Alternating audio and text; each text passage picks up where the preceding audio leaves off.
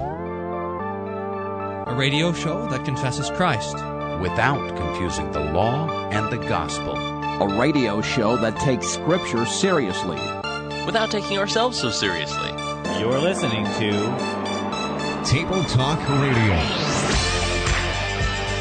Jesus does not lie.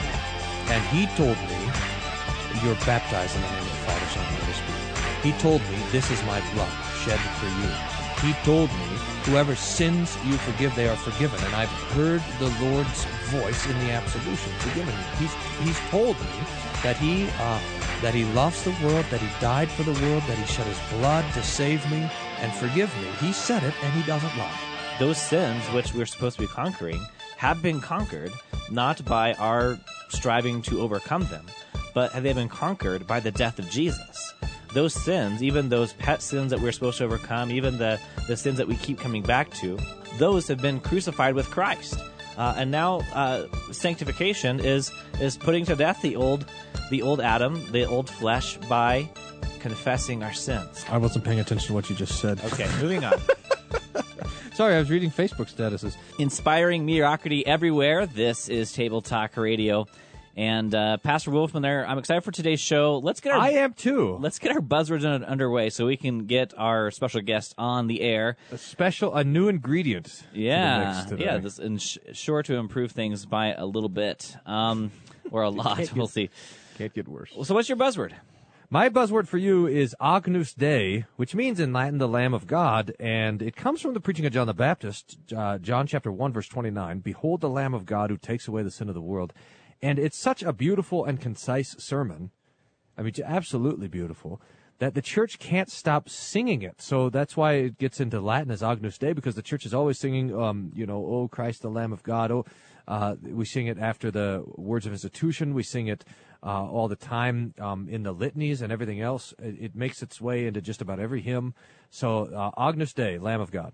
All right, my theological buzzword for you is confession. And this comes from a combination of two Greek words, homologeo. Homo is same. Homologeo. So, oh no, no, don't do that. The same, like a homosexual. I got to be on best behavior for our guest here, so he doesn't. Yeah, he could become embarrassed. We'll see if he is still on the line by the time we get to him. He's probably hung up by now. Then legeo, saying or word, so that we have the same saying. Now, we use this word confession in two ways. We'll talk about the confession of sins. We'll also talk about confessing the faith. And essentially that means the same thing either way. If we confess the faith, our saying becomes the same saying of what God is saying, so that we would confess what God has given to us, the faith once delivered to the saints. That is our confession, what God's word says. And when we confess our sins, we're making our saying that of ourselves, that of what God says. So that God says, look, you're born into sin. And we say, I am a sinner. And so we're confessing that we indeed sin. So confession, homologeo, same saying. All right. Got it. Our special guest, we fired Lumpy. We're trying to get some real experts on. And we have Clifford Stumey. He's a pop song professor. Hey. Sorry, hey. I mispronounced your name already. Clifford Stumey. Okay. Welcome to Table Talk Radio. Yeah, thanks so much for having me on. Super excited to talk with you guys. Tell us a little bit about the Pop Song Professor. This is a blog. It's a YouTube channel. Tell us all about it. Yeah, I'll try to keep it brief, but essentially 2 years ago, I had just graduated with my master's in English, and the joke is that with a master's in English, you can't work any jobs other than maybe a coffee shop or something, and so I decided to show everybody, and I said, well, I'll become a blogger then, and it hasn't worked out too well so far. It's good to have life goals. Yeah, I like to make them very achievable. Yeah, so I just while I was at work, I started blogging, and people started noticing. I started explaining songs. It started out as just kind of like a self-expression blog, and then I realized people cared about the explanations I was doing of different pop songs. And so I just try to keep it objective and analytical, and I just, I provide literary analysis to people who listen to pop music. And I think typically you wouldn't expect that the kind of people who are going around listening to the Top 40 station are big fans of literary analysis. I know that when I teach actual lit classes at my full-time job, they're not typically big fans of lit analysis, but when it comes to pop music, it kind of changes their mind a little bit. So it's often like a really good opportunity to engage people intellectually, and also to kind of talk about God, because a lot of these songs are about Christian themes from an atheist or a Christian perspective, and so it really opens up a lot of conversations. And I think that's probably the best quick summary I could give of it. Do you find that the songs that you bring an interpretation to these days are less profound or more profound, or is there really an effect of songs of yesteryear? That's a really good question, and I haven't delved into yesteryear music too much. I've looked at some songs by Kansas. I really like Dust in the Wind. It's a pretty deep song. But I would say with nowadays, with the music we've got, it's such a mixed bag. Like, there are some songs that are just super shallow, and there are some songs that are just incredibly deep. And there are artists that you just know to go to look for if you want deep music, and artists you want to know to go to look for if you want some dancing music. And there's just so much music. I couldn't say really whether it's deeper or more shallow, but I think there's just a little bit of everything for whatever anybody would want. Well, the website is cliffordstumme.com, Stumme, and you can sign up for his email list and then check out YouTube, his Facebook page, and all that on his website. Now, one of the things that's available that you make available is through signing up to your email list is the 10 tips to help you decipher pop music, and you mark number 1 as read about the artist. Why is this an important step? Well, there's a lot of different theories about literary criticism, and some people reject this in the academic community, but I think it's super important to just kind of find out who the artist is, because people write about things that are personal to them. The example I give in that document is Chris Martin's Ghost Stories. He's the lead singer for Coldplay. And if you didn't know about his divorce from Gwyneth Paltrow, which, as much as it sounds like getting into celebrity gossip, which I do not enjoy, if you learn a little bit about that, it can really help you to make sense of what's happening in the song. And this, what I think is great about that? I mean, this is in some ways just it's not so covert. I mean, it's just right out there, but it's a way to say, hey, look, we can find some art in front of us, and we can start to talk about these things in objective ways. So not only are you introducing kind of literary analysis, you're teaching hermeneutics. I mean, you're kind of undermining postmodernity by saying, hey, the songs in fact have meaning. I think that's great. And I was thinking about that beforehand, and I thought you guys might appreciate this a lot, way more than I expected. A lot of people, particularly young readers, will comment and say, I really, that's not what the song meant to me, and, your interpretation's good for you, but, I really, I kind of reject that because I wanted to hear what I wanted to hear out of the song. And, on some level, I tell them, hey, if what you got out of the song was good and helpful and you learned something from it and you're a better person for it, I'm not going to waste my time arguing with you. But, why not also know what the artist said? Because if you respect this person enough to listen to their music, why not hear what they have to say too? Oh, man, I love that. Because, I mean, this is how we read the Bible too, is we actually have some respect for the person who wrote it, which means that we're not just interested in what it means to me, but in fact what it means to them. And if we just take a piece of art and pull out of it what we want out of it, we're treating the art like a prostitute. It's an abuse of the thing in and of itself. So it's an act of love to actually be concerned about what was poured into it.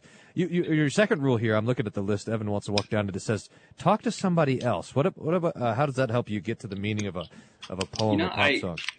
Well, that's because I put that in there because while I was writing my master's thesis, so 100 pages long, and maybe you guys have written longer things now, but it was a ton of work. And I never even read anything that long, by the way. I was so glad we're talking about pop songs because normally you can get them on a page. That'll be great. Yeah, I was thinking about going to academics, but then I realized that these journal articles I would have to read to do the research, and the ones I'd have to write would be so long. And I thought, well, yeah, pop songs, it's verse, chorus, pre-chorus, bridge. That sounds much more digestible. But yeah. No, I found that as I was doing that stuff, as I was writing those papers, I would get hung up on something. And if I just had a buddy to talk to, I just think better out loud. So a lot of times if somebody's trying to figure out what a song means, there's some really tricky ones out there. It could go either way. And just, having somebody to kind of put those words out in the air so you can kind of hear yourself saying them, it helps make things clearer. Is that try to take a step towards objectivity as well? Oh, yeah. I think that, it's hugely helpful to do with that. Partially because the other person can ask clarifying questions. And if you're only inside of your own head, you can get lost in your own personal assumptions about things, whereas somebody else can kind of call you out on that. Absolutely. And then we're going to take a break. We're coming up on our first break. Whoa. But then we'll talk about, ask yourself whether it's about romance or religion, and then also be looking for symbolism. We'll be tackling some of those. That's a good one. The break. I like that one. This will be a fun one. Pastor Wolfmiller is giddy over there about this. See, we've been doing this on a very amateur level. What are you talking about? Amateur. Well, I know it's always amateur hour here on the Table Talk Radio, but trying to get the meaning, and usually it boils down to whatever Pastor Wolfmiller thinks up in his head at the time. I talked to you about it. Well, I don't listen. I just don't listen. Yeah. All right. You're listening to Table Talk Radio, and we're going to be right back more with the Pop Song Professor after this. If you want to chime in on anything that you're hearing, you can give us a call, 1-800-385-SOLA. 1-800-385-7652 is the phone number. You can always just send me an email. Questions at tabletalkradio.org. Questions at tabletalkradio.org. And there's a Facebook page called Table Talk Radio, but it's a closed group, so you have to petition the Facebook master over there to let you in. And he's pretty stingy. He only lets everybody in. So why it's closed, I don't know. We'll be right back. Table Talk Radio. We'll have a party. We don't need nobody. Turn your TV off. Break that boombox out. We'll wake up all the neighbors till the whole block hates us, and the cops will show up and try to shut us down. Table Talk Radio, for those who have tried everything else to get a good night's sleep. I'm reading Luther's sermons from the House Postil every week. You can find it at www.hope-aurora.org. Click on the Luther Sermon Podcast. If it hadn't been for Cotton Eye Joe, I'd been married a long time ago. Where did you come from? Where did you go? Where did you come from, Cotton Eye Joe? If it hadn't been for Cotton Eye Joe, I'd been married a long time ago. Where did you come from? Where did you go? Where did you come from, Cotton Eye Joe? And we're back I didn't know on that was quoting the Table scripture. Talk Did Radio. you get that? The Cotton Eye Joe? Where did you come from? Where did you go? That's what Jesus says about the Holy Spirit in John chapter 3. Well, look at that. See? It's look at bringing uncovering scripture and everything. Profound analysis of pop songs. Boy, you probably don't want to go too deep into an analysis of Cotton Eye Joe. But that's about the level that Pastor Wolfmiller can handle. We're talking with the pop song professor, Clifford Stummy. And he's been talking to us about the bringing some meaning to the pop songs that are around us. And before we continue in the 10 tips to understand these songs, what's your response to people who just kind of roll their eyes and say, "Oh, there's no meaning. It's just a song. Just let me enjoy the music. There's no, you have to find meaning in everything." How do you respond to someone like that? it's actually typically a pretty easy response. It's get off my website, or why did you come to my website? And that's a joke. I try not to get angry at people, and I rarely do. But typically, if they're on my site, they've searched song meaning Chris Brown, the song, and so they're here because they're looking for some meaning. So it's just very funny to me. They will say, well, I can't believe you would say that this is the artist's meaning. And it's like, well, you were obviously looking for some sort of meaning if you're on my website. But, I typically say, I just try not to engage people in that. It's not really a discussion that can go anywhere, because if you're arguing from a point that says there is objective truth and they're saying that there's not in this case, you're not even fighting the same battle. But I typically just try to ask them, well, what do they see in it? And if it's a good thing, I affirm them. And if they've got some holes in it, I try to use the Socratic method and draw them out a little bit, try to maybe show a weakness in their argument, show how they don't have a fully, cohesive proof to it. And sometimes I learn something. Your third tip is ask yourself whether it's about romance or religion. Why is it usually one of these two? Well, I started this blog and I wrote these 10 tips when I was looking at Mumford & Sons songs, and they are notorious for writing, I guess, love songs to God, where it's very hard to tell the difference. And so it's these are just kind of the two big things that humans have to talk about, and that they do end up talking about in music. And a lot of them are members of the opposite gender and the supernatural. Or both. I like that genre where you can't tell the difference, which is like most Christian worship songs. Yeah. Wait Like a minute. for a long time, I heard people bashing Reliant K and other artists like that because it sounded like they were trying to market to two different audiences. And I think that was typically the argument against them, was that they weren't being sincere because it seemed like it was more about the money. They were trying to be palatable to a wider audience. Huh. That's interesting. I don't know really. I remember years ago, I think Lifehouse brought up that conversation because there was, I forget what song it was, but everybody was, it was on the kind of pop radio song. Everybody was like, oh, no, that's not singing about a girlfriend, it's singing about God. And somehow they, it was almost like, at least what I remember, the conversation at the time was, we snuck it past the secular radio stations. we got God talk on the radio station. Which is ridiculous, because if you sneak it past the radio station manager, you're sneaking it past the audience too, more than likely. That's true. That's right, especially so when covert it an says, operation nobody noticed. I love the way you put mascara in your eyes. You're like, don't you know that that's a secret reference to the Hebrew letter Yod? That's fairly secret. It's almost as good as when people start arguing that, a song isn't about a woman, it's about the Illuminati or something like that, which I have to deal with sometimes too. All right. What about look for symbolism? Now, I expect that this is, or suspect it's a pretty major step in this whole thing. Oh, yeah. And this is one of those ones where I give it to people and I'm like, oh, yeah, that's a good point. Then I say, well, you were paying attention in high school lit class, right? And they're like, oh, wait, you got me. But yeah, it's huge. There's, poetry works in pictures. I've been wrestling with this idea, is that it seems to me, anyways, in the ancient world, maybe even not that long ago, we would have had a common set of images to work with. So, I mean, just in the scriptures, for example, the poetry really generally has to do with either the farm or the temple.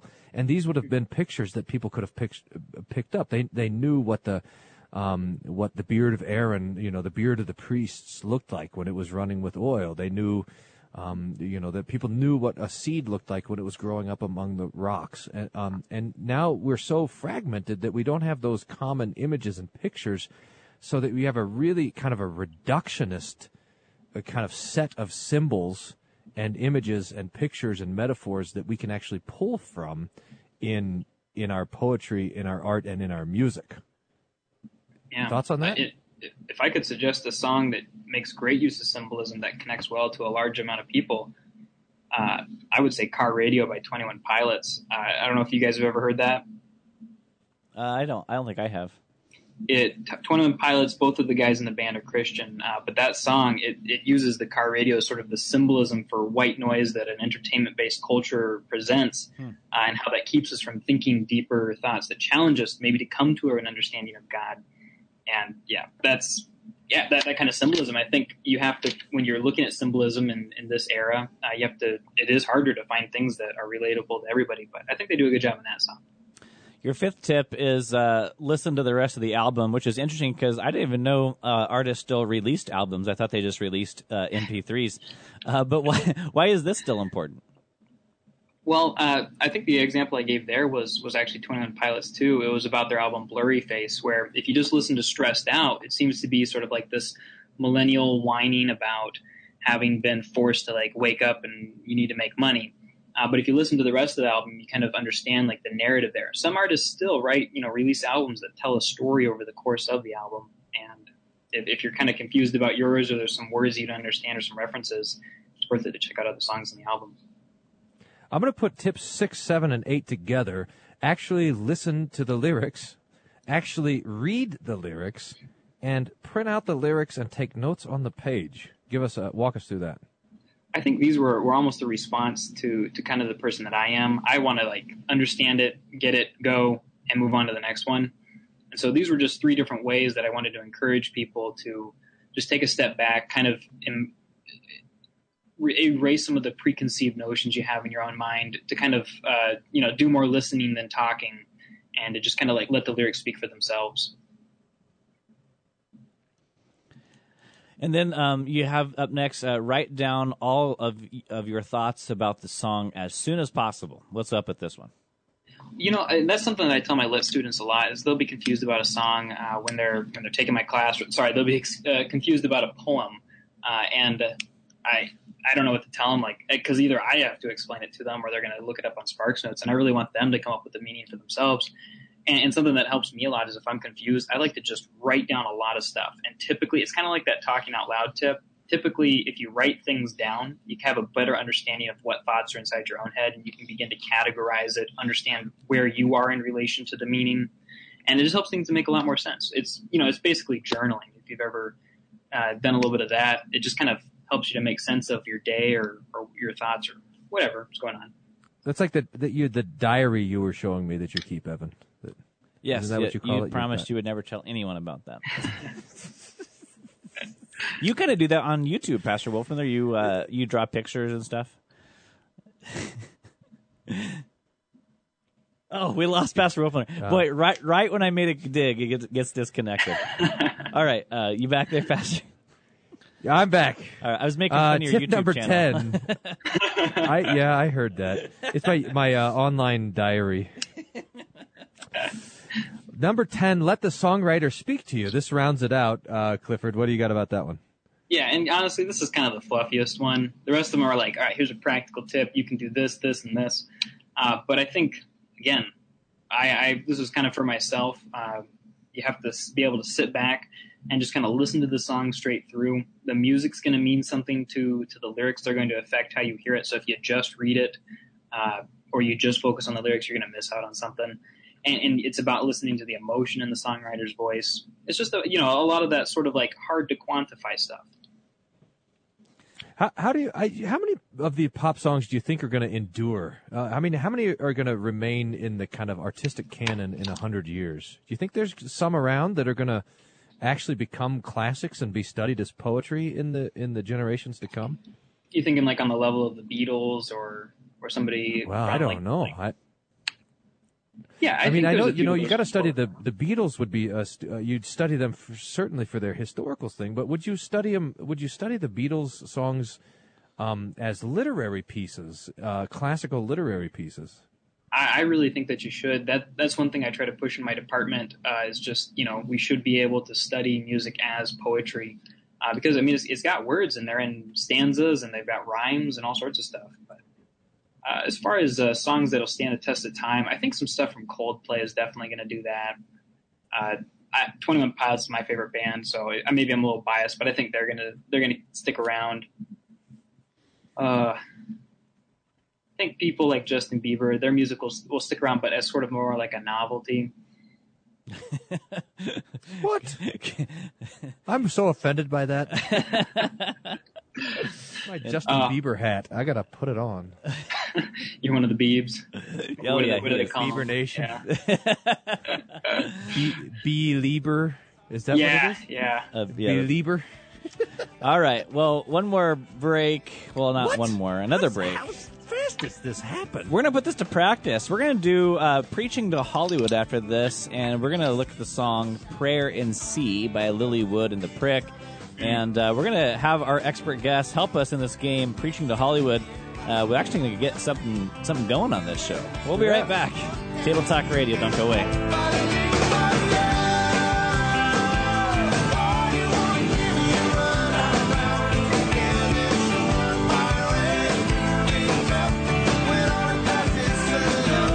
I think Blues Travelers, they're going to be in the classics. Best show ever. Table Talk Radio. The daily Bible meditation blog is at rightlydividedbible.wordpress.com, where 3 chapters of the Bible are considered each day. Check it out.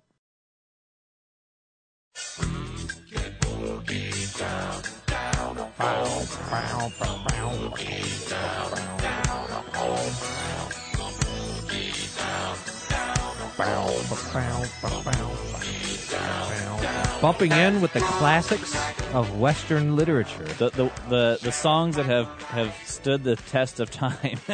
Test of time, at least 37 years. That's right. That's the kind of longevity that you look for if you are a Table Talk Radio listener. I mean, if these guys can last 400 episodes, that's like an eternity. Well, we're gonna and a numbed conscience. Armed with the pop song Professor, we're gonna listen to this song entitled "Prayer in C," and by Lily Wood and the Prick. Clifford, do you have any maybe setup for this song? Anything that we need to know before we listen to the first few stanzas? Yeah. Well, they're not Christians, so that's something to keep in mind. You're definitely going to hear something from a different perspective than maybe a lot of your listeners or you or I are used to. So that makes it interesting. And then if you just think about the title of Prayer in C, it is in the key of C, but it is a prayer, and that's probably as much as you need to know starting out. All right, here it is.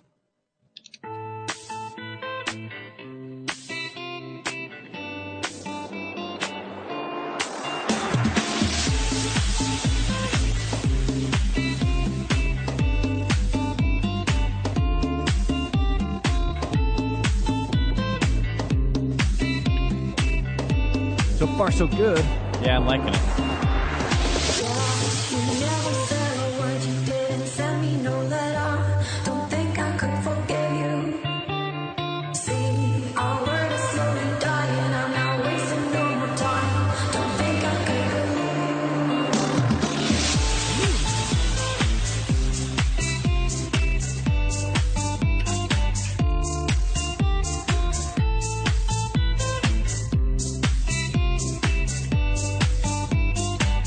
Man, oh man.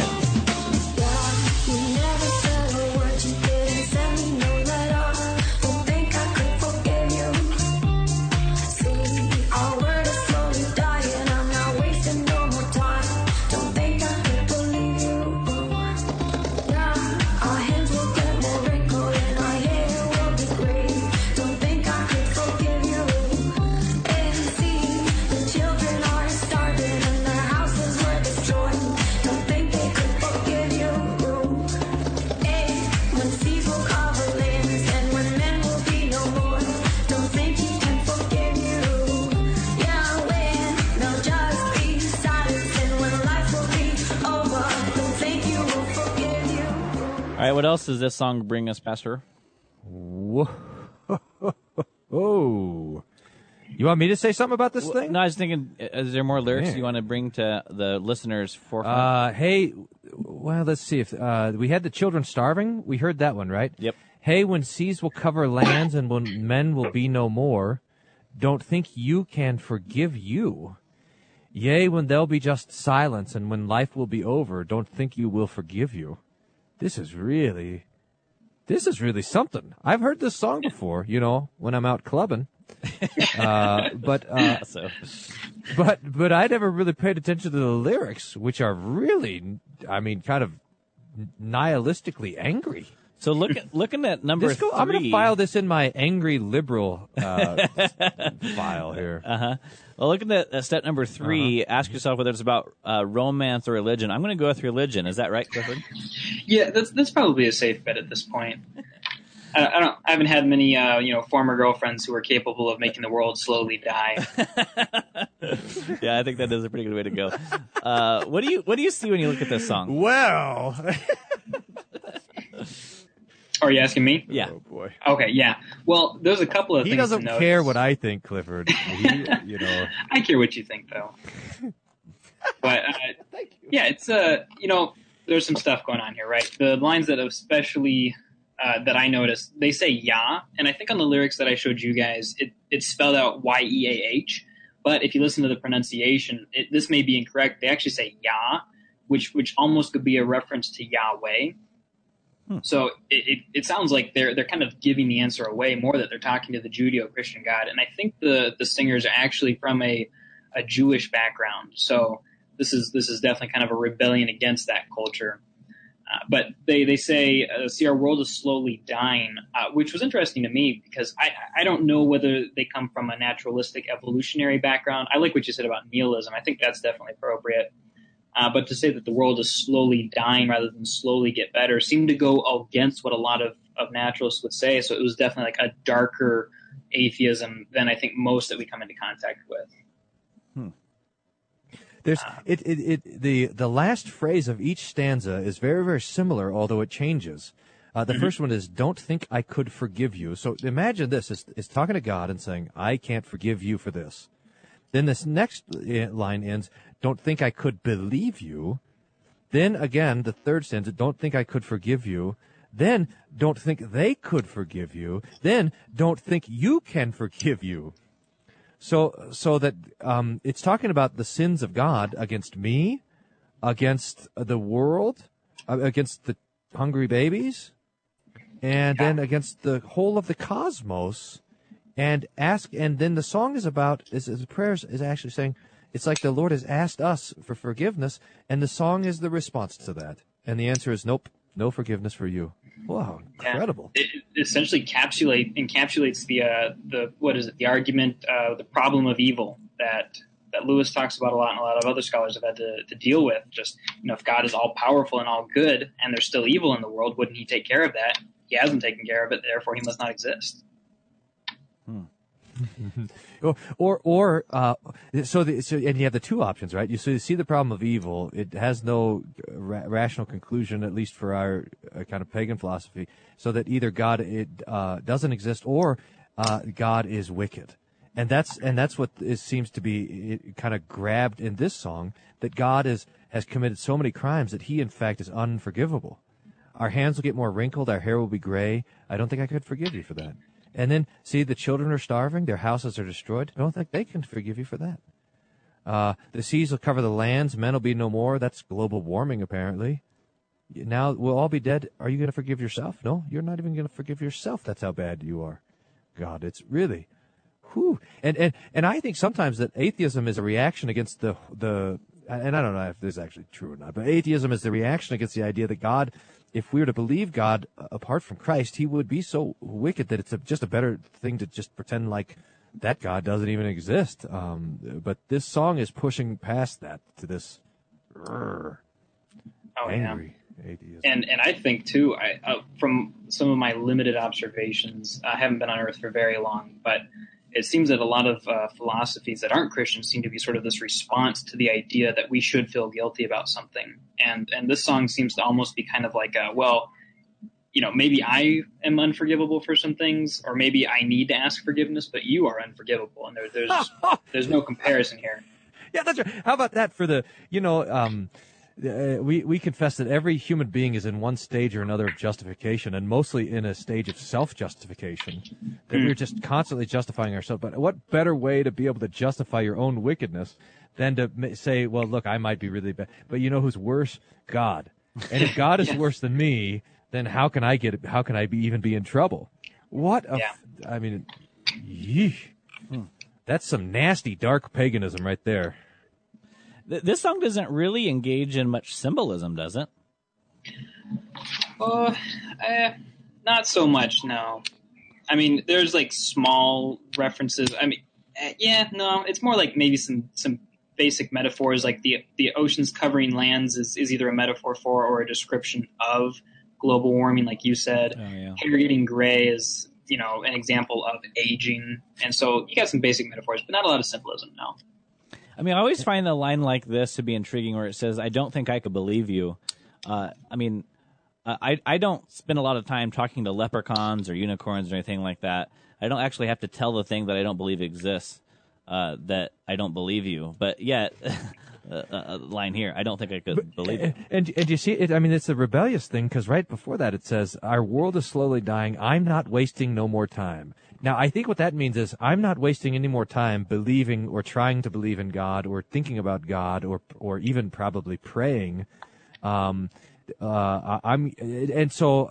So now the two options are, if I'm not wasting my time on theological sort of things, I'm either going to waste my time being an activist trying to prevent the world from dying myself, becoming my own God and recreating the world after my own image, or just doing whatever I want to do, going out clubbing, Club Rogue River, etc., living the hedonistic life, because we're all going down in flames anyways. But you see that it's this kind of rebellious sort of thing. I look around the world and I see evidence of all the.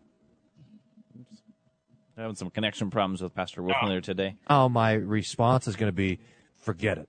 I'm just going to do what I want. Hey, we missed that, but I'm sure it wasn't that good anyway. It's brilliant. This is like the most brilliant thing I'd ever said. What are the chances? Clifford was going to ask me to collaborate with him on his next pop song crunch. It was so great, but now so you want to come onto my podcast? Yeah. You might regret that. I'm just gonna. At this point, my podcast is just me talking for 30 minutes about a song. So that sounds really good, actually. I like the sound of that. That sounds really good. Fantastic.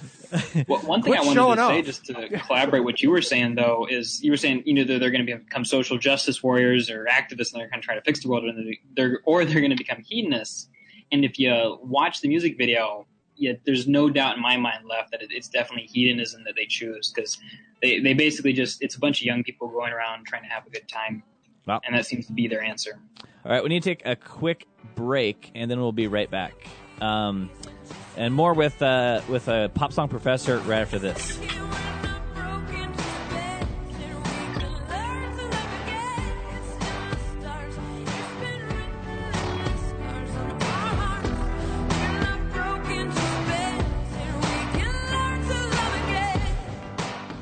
Podcasting before it was cool. You're listening to Table Talk Radio. Hey, daily devotions for your family. Around the Word is found at whatdoesthismean.org.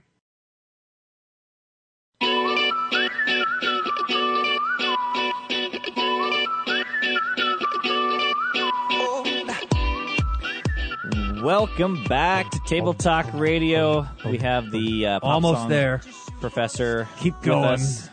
And I was thinking about this. You mentioned right before the break, Clifford, how when you looked at the music video for Prayer and Sea, it made is more evident of this Hellenistic idea. And I was wondering how do music videos shed light on meanings? And I wonder, I mean, sometimes it seems like, oh, now I get it after seeing the music video. Other times it's like, this has seemingly nothing to do with the meaning of the words. Oh, you're so right. Like, The Weeknd just put out his song Starboy a couple of months ago, and the music video just has 1,000 questions attached to it, but the song itself is pretty straightforward. And in that case, sometimes you have sometimes the music video tells a different story, and the song is just kind of a backdrop for that. I was explaining a song and music video for Beneath the Horizon. They were a heavy metal band, and their music video was about like this magical creature that they were trying to hunt down because he had like the secrets to the best sound. And it coincided with their song, which was a little bit of a departure from their heavy metal background, and it was much more pop. But the lyrics were just about adults going clubbing when they should kind of grow up and move past it. And so take it easy. You had to bring that up again. My conscience is a little bit sensitive. Yeah, no judging. I like going dancing. My club life. It's really awkward when the freshmen in high school see their pastor in the club. That's just awkward. That's just really awkward. Hey, you guys got some glow sticks? Yeah. No, I swing dance in town here, and sometimes my students will come swing dancing, and you're just like, what do we do? We'll just each other. It doesn't help that I teach the swing dancing, so then now they get taught everywhere they go by me. You start giving them grades in the swing dancing. That's right. Have you done your homework? Well, so we play a game here on Table Talk Radio. We call it Preaching to Hollywood, and we partly do on an amateur level, what you have just done for us is try to talk about the meaning of a song. But the other half of this game is if we were to bump into the songwriter in the elevator, on an airplane, something like this, what could we actually say to them in light of the meaning of the song? So we just looked at the song Prayer in C, and if you bumped into the songwriter, what might you say to him or her? Well, I think the first thing I would realize with Lilywood and the Prick and with these lyrics that are going into it is there's a lot of bitterness here and there's a lot of anger. And sure, I think that's being represented as a lot of selfishness, especially when you consider that their solution to it is sort of hedonism. I would say that the first thing that I go into it with is just trying to be understanding, trying to understand where they're coming from, how they've been hurt. And I think once you do that, you can argue logically with somebody all day long, and everybody's got some clever argument, and everybody can go and research on Wikipedia the answer to your argument. Then you got to go deeper and deeper and deeper. But I think probably the root problem here is that they've been hurt. They feel abandoned. Maybe they're projecting that onto God, or maybe somebody taught them how to be bitter like that. And so I think the first step is just to go in wanting to understand them and wanting to get to know them, wanting to care about them as an individual, and wanting to take serious, some of their deeper emotional problems. What's been some of your experiences you engage with people on the level of the kind of pop culture songs and dig into their meanings? How that's how those waves have kind of hit people, and what experiences have come out from that? Well, so like an experience of talking to somebody about the song. Yeah. Yeah, I'll call her Mary, but Mary emailed me about this song actually, and she was saying that it really kind of was similar to her journey and how she had kind of come to think of God. And so, first of all, that's the first thing that happens is these artists tap into something that other people agree with, and so now these people are on board with that meaning, or they say, that's something that I feel too. And so they feel like this artist understands them. They come to my website, and I just give a clear explanation. Sometimes I give a couple thoughts at the end on my perspective, but I like to encourage that discussion. I want people to feel safe enough to be vulnerable. And so Mary, I think she commented, and then she actually emailed me and just told me about some of like the terrible stuff that had happened to her at the hands of Christians, or things that she felt like she blamed God for. And sometimes it's not that dramatic. Sometimes it's just somebody was raised a Christian, never really felt it, saw the injustice in the world, and felt like there can be no God because of this evil. And they'll talk to me too. And so we just have these discussions, and I typically try to start it out with just trying to be very understanding, just trying to be somebody's friend. And if they want to lead the conversation further, then I can engage them logically. But the first step for me is always just trying to like show love and a willingness to listen.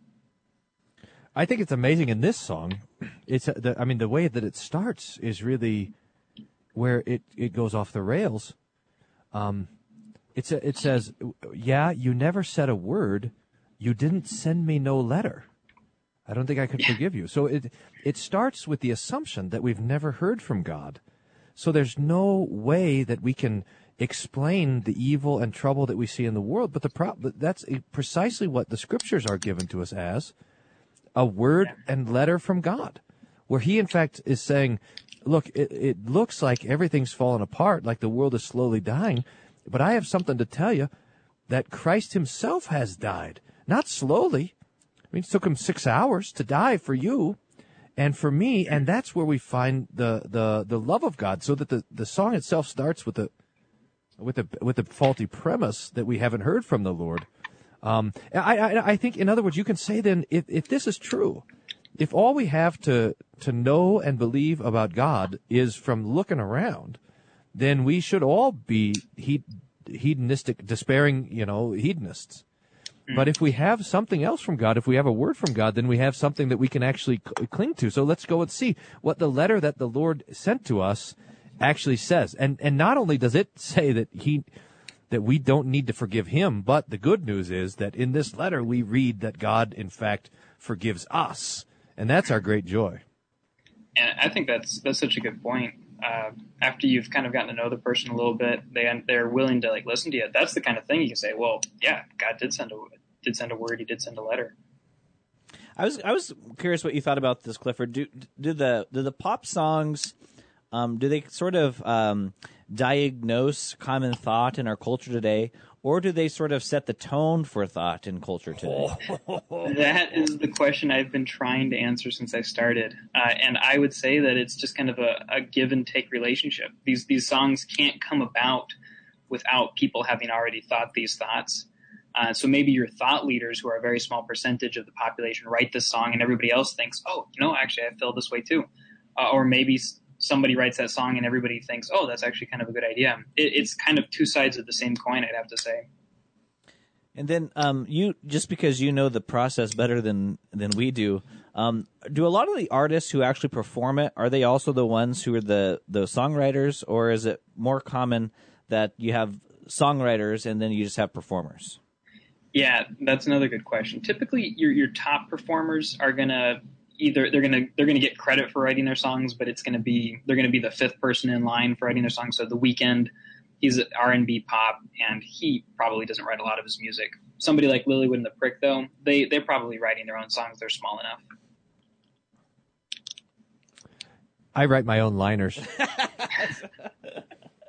I'm small enough. You don't even. I write my own blog posts, so I'm doing okay. You barely write your own sermons, Pastor Wolf. That's true. That's true. I think I've got some pastors who just kind of quote C.S. Lewis the entire time, and those things work out well for them. Let him write them. That's right. To quote Aslan, who? Asian? What? All right, so we have a couple minutes left. Clifford, if we check out your podcast, now you're podcasting through YouTube. Is that how you get it out? Well, I've got 3 mediums. Whoa. I've got the blog. The podcast is on the blog, and then YouTube is its own thing. Oh, okay. So what's the podcast all about? Give us kind of a rundown on that. Yeah, the podcast is just kind of, a lot of people will Google song meanings, and typically they'll only Google them if the song's popular right now. So I write blog posts about those songs, but then if there's a song I really want to get into that's kind of deep and has a lot of meaning to it, then I'll take it to the podcast. And that's typically about a half an hour, maybe 20 minutes, and we just kind of go through each stanza and try to explain every reference, every allusion, and we keep it lighthearted, have a good time. But I think people definitely can have the opportunity to come away really understanding that song on a deep level. I'm totally against the lightheartedness. I'm also totally against having a good time. So what's nobody go listen to that. What's the last song you did on your podcast? Oh, actually, I think we're kind of taking a break during because we just finished season 1, so we're getting ready for season 2. But let's see, it was 21 Pilots' song from Vessel. It's Truce.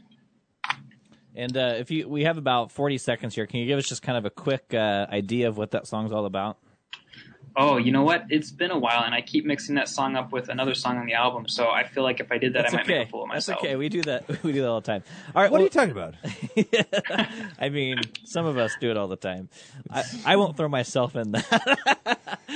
All right. Well, give us just some last word here. Give us the web address of where people can check you out. Sure. It's CliffordStumme.com. Or if you Google Pop Song Professor, I'll be the first thing that comes up. All right. The Pop Song Professor, Clifford Stumme. Thank you so much for joining us on this edition of Table Talk Radio. Yeah, thanks for having me on. And thank you for listening to Table Talk Radio, where the points are like the confession of the Agnus Dei in any sort of Lilywood and the Prick songs. You got 500 points just right there. Did you see that? That was good. Boo! Thanks for listening to this edition of Table Talk Radio. Table Talk Radio is not for everyone. Please consult your pastor before listening to Table Talk Radio. Confession. That's got to be a bonus after the thing here. Hallucinations, and a podcast only bonus with aquatic imagery, psychosis, guess Clifford's confession. Cancer, brain tumors. I'm on it though, man. I got this guy pinned down. A sudden craving to smell your backseat, claustrophobia, an uncontrollable urge to fight the Calvinists on Twitter, and falling off your treadmill. For more information, visit tabletalkradio.org. All right, what's your guess? He almost said the word Advent. I was leaning Reformed, but now I'm going to say he is a Episcopalian. No, I'm going to go with some form of Reformed, Presbyterian, or some similar kind of Calvinist. Yeah, that's it. Yep, Evan's got it. Dang it! I'm a backsliding Baptist trying to move my way into Presbyterianism. That's like half a step pre-Lutheran right there, baby. Yeah, who knows where I'll end up next? A couple years. Everybody is in some stage of free Lutheranism. No. Take it easy. You'll find. Just if you're on your way to Roman Catholicism, just remember that Lutheranism is on the way, and just go there and stop.